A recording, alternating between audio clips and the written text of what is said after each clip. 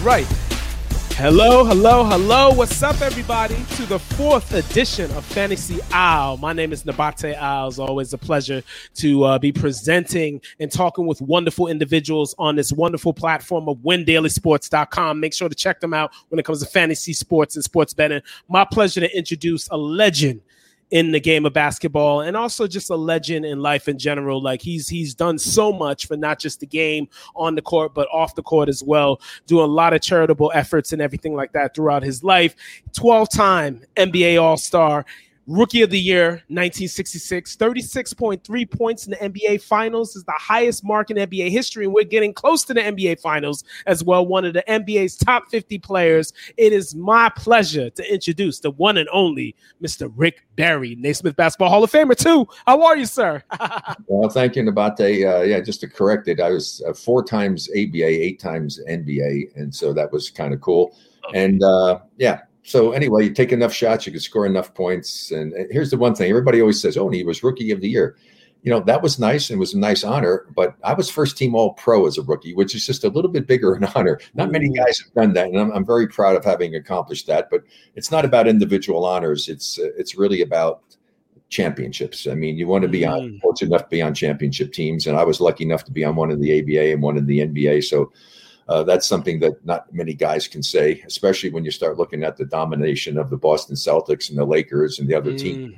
That eliminated a whole lot of guys from a lot of teams. So a lot of guys have multiple championships. And you know what I'm always interested in, Debate, when you talk about stuff and people want to talk about the greatest of all time and all. First of all, in basketball, whenever you hear somebody say that, it's a ridiculous conversation to have. There's no such thing as the GOAT in a team sport. It's the best at each position. And now you can have a really meaningful conversation and discussion about who you think is the best at those positions. So that's something. And the other thing is when they start rating people and putting them in certain places, they're giving all this extra credit that, well, how many championship teams are you on? What the hell does that have to do with how good a player you were? That has to do with how good are the teammates that you have. If you're lucky enough to be on a team with good teammates and you're a great player, you're going to win a bunch of championships. But if you're on a team that has lousy players, you're not winning any championships. So does that diminish your ability as a player? I don't think so.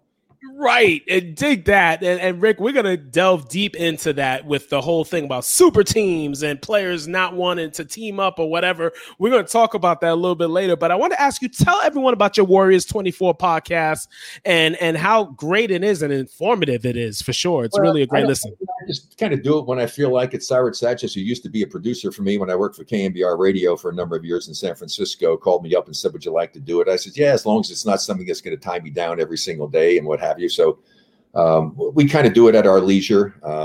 Unfortunately, the Warriors were not a great team to talk about when we started it last year. The timing wasn't very good because they went from the penthouse to the outhouse last year, the season before. And then, of course, you had COVID and all the craziness going on. And so we talk and focus in a little bit on the Warriors, but we really talk about basketball in general and everything that's going on. And I just give my normal, brutal, honest opinion about things, which my wife said she loves my honesty, but my brutality has to be removed. And I am brutally honest about things. But, it's not my problem. It's the problem of people who are hearing what I have to say that have to deal with it. And the only thing I ask is, hey, you don't have to like what I say. You don't have to agree with what I say, but you don't have to be mad at me. Because I'm entitled to my opinion, just like you're entitled to yours. And I'm not mad at you because you have a different opinion, even though I may totally 100% disagree with your opinion. You're entitled to it. True. And that's the thing. And also that honesty shows that you care. You know what I mean? I love basketball. I mean, it's a part of my life and my family's life, and it's provided an amazing lifestyle for all of us. Unfortunately, I was born a little too early, and I missed out on those 3 extra zeros and never heard the word million in my contract negotiations. And when you think about the fact that the lowest paid guy in the NBA this season, the guy that never plays at all, counting NBA properties money they get, will probably make twice as much money as I made in the best year I ever had, and he never plays.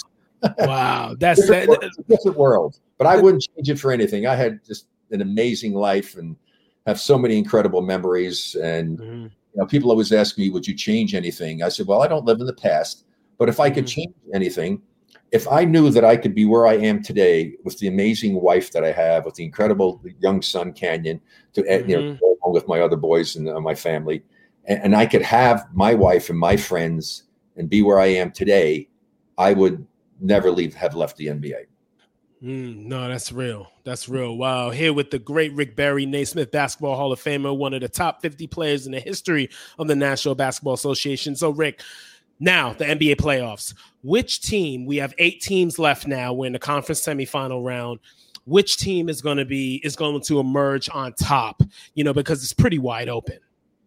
Yeah, it's not like anybody's been dominant throughout the course of the season, but it's very difficult to go against the amazing talent that they have in the Brooklyn Nets. I mean, they just have so much talent on that team, and so they're more than likely going to come out. I think. Look what they've done. They just embarrassed and humiliated in Milwaukee the other night. Oh my God! Mm-hmm. So they're going to be very difficult to beat. In the West, it's a little bit more of a crapshoot. Who knows what's really going to happen? I mean, I think the biggest surprise in the season, bar none, nothing even reasonably close to it, has been the Phoenix Suns. Ooh, yeah. What the Phoenix Suns have done, and to get where they are right now, and they had an opportunity to win the game, just to continue to win games. I mean, they're just surprising people tremendously. What they've done to Denver so far, but it's all because I think of the addition of CP3. You can't put enough value on someone with experience who's a great basketball player who can be in a leadership role. And certainly as a point guard, you can take that responsibility because you have the ball in your hands. Mm-hmm. And he played a fabulous game the other night.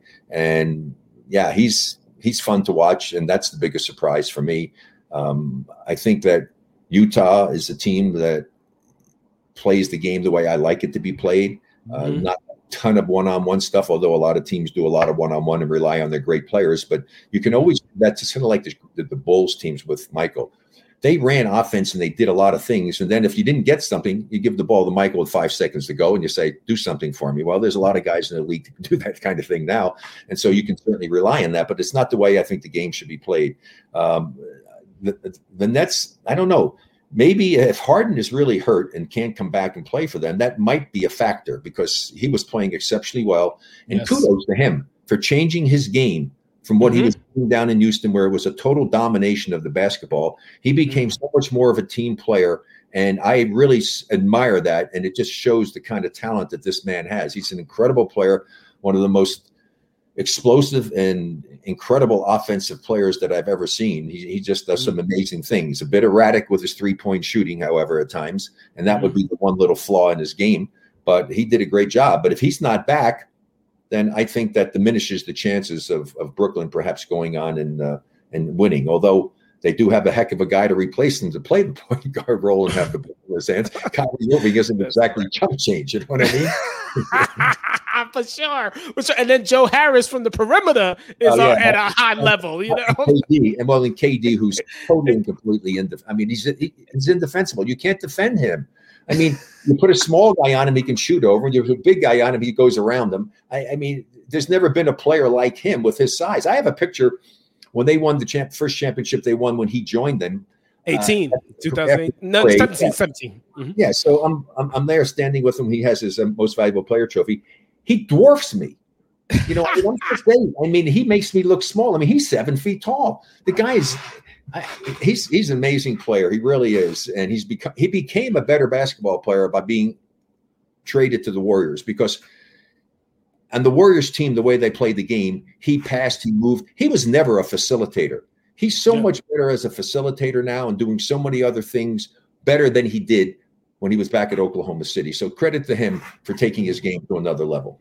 Well, no doubt. And Rick, it was interesting. 2 things I want to say with Harden, the thing, I think it was more like the coaching. Like Harden is very coachable because he's done everything like D'Antoni has asked of him, Scott Brooks have asked of him and everything like that. And that makes him so versatile. And it's really funny. I remember Chris Paul and James Harden. You never know. You could have the Suns and the Nets facing each other in the finals, and that game that they had, it was very interesting in Phoenix when the Nets came back and won that game. Chris Paul was out of his element trying to go tit for tat with Harden on the scoring sense, So Paul was taking all the shots, being in isolation, but then Harden was making the plays, the right play, being smarter. That was very interesting, that game, right there. So yeah, well, definitely. The thing is that it's not how you played at the beginning of the season; it's how you're playing in the playoffs. Oh, yeah, right. So we'll see what happens, and that's the thing where teams get into trouble. I think that's where the Warriors got in trouble. When you play team basketball and you're passing, moving, cutting the ball, and all of a sudden you start to rely on one guy to do a lot of stuff one-on-one. If he's not on his game, you're going to have problems. And that happened to the Warriors a bunch when KD was there. They relied on him a little bit too much. They stopped the passing, cutting, moving, getting something out of the defensive mistakes that happened. Because my dad always told me when I was growing up, he was a semi-play player and coach, son, the more decisions you force the defense to make, the more the likelihood they're going to make a mistake. And if you know the game, you'll capitalize on those mistakes and you'll get easier baskets than you would if you ran a play to its fruition. And it's rare that a play that's designed and run to its fruition actually comes out and plays out the way that you want it to play. There's other things that happen, and you have to be intelligent enough and have recognition to be able to see when something has happened that gives you another opportunity, and you need to capitalize on that opportunity. No question. And Rick, now you said about positions, the best player by positions. Is KD the best three? Is he over LeBron now as the best three in the league? I think his overall game, not as good as LeBron at being able to facilitate and really play a little bit of point guard and get the assist and do those things. I don't think he's as good a passer and facilitator, and he's not as powerful, obviously. Just look at their build. You can see the difference there. But as far as, he's a better shooter than LeBron by far. I mean, there's no even comparison to how much better a shooter he is. And he can finish and do the other things. I just think he's someone that if I had to guard somebody, I'd rather guard LeBron than guard KD. Let's just put it that way.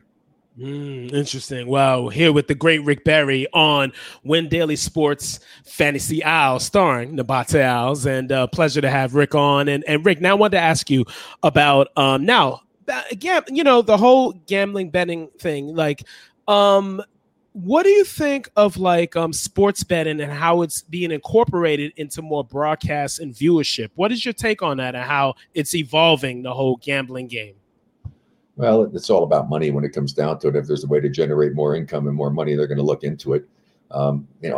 People gamble on everything anytime anyway. So what difference does it really make? I mean, I know the concern that they have is they didn't want to have them trying to get to the players, but I think that's the chances of that ever happening are so remote because the players make so much money now. What are you going to offer a guy? I mean, the guys that have a real impact on the outcome of games are guys that are making multi-millions of dollars. So what are you going to offer him that he would jeopardize that to try to make a few extra $1 million when his life is set already? So I don't think that's the same kind of worry that it was back in days of yore when they had guys and they would try to get them some money because they really weren't making very much money. So I don't think it's an issue. And just as long as the players don't get involved in putting bets on the game, I think that's fine. That is a great point. That's a great point. And sir, now speaking of the Nets being a super team, basically, what is your take on players that come together to win a championship compared to a player like a Damian Lillard that says that, no, I want to be able to lead a team and stay with that team and build a team around me with the Portland Trail Blazers? What is your take? Who would you side from that mentality of approaching winning a championship? Side with both. That's your life. Do whatever the hell you want. You want to stay with the team and you think they're going to build it and you're happy to be there and you're enjoying the experience, then that's what you should do. If you're not happy, and as a lot of players weren't, and they didn't see an opportunity to become a champion and they want to go someplace to be a champion, that's what it's all about on the professional level, isn't it? I mean, you're trying to become a champion. So you're already making enough money. The money is not even a factor. So if you feel that you have a chance to go somewhere, I don't have a problem with that. In fact, I respect it because that means the guy he cares more about being a champion than he does about putting more money in his pocket. Or putting up more numbers, Yeah, well, if you go to do it, here's the thing. When you go to a team, you should be willing to do whatever it is required for you to help that team become a champion. If it means sacrificing a part of your game and doing something the coach wants you to do, then you should be doing that because that's what your job is. You're an employee. Your job is to do what your boss tells you to do. The coach is the boss. If the boss says, here's what I need you to do to help us become a better team, it's your responsibility to do that. No, it's deep. That's deep. And Rick wanted to ask you, what's your best playoff game in your illustrious career? Because you have the highest NBA Finals average, 35.6 a game. Like, what's that game that you look back to this day saying, like, whoo, I was a great one? Actually, the thing I remember most is the one that I sucked. Game 7, Western Conference Finals. It just shows you why basketball is a team game.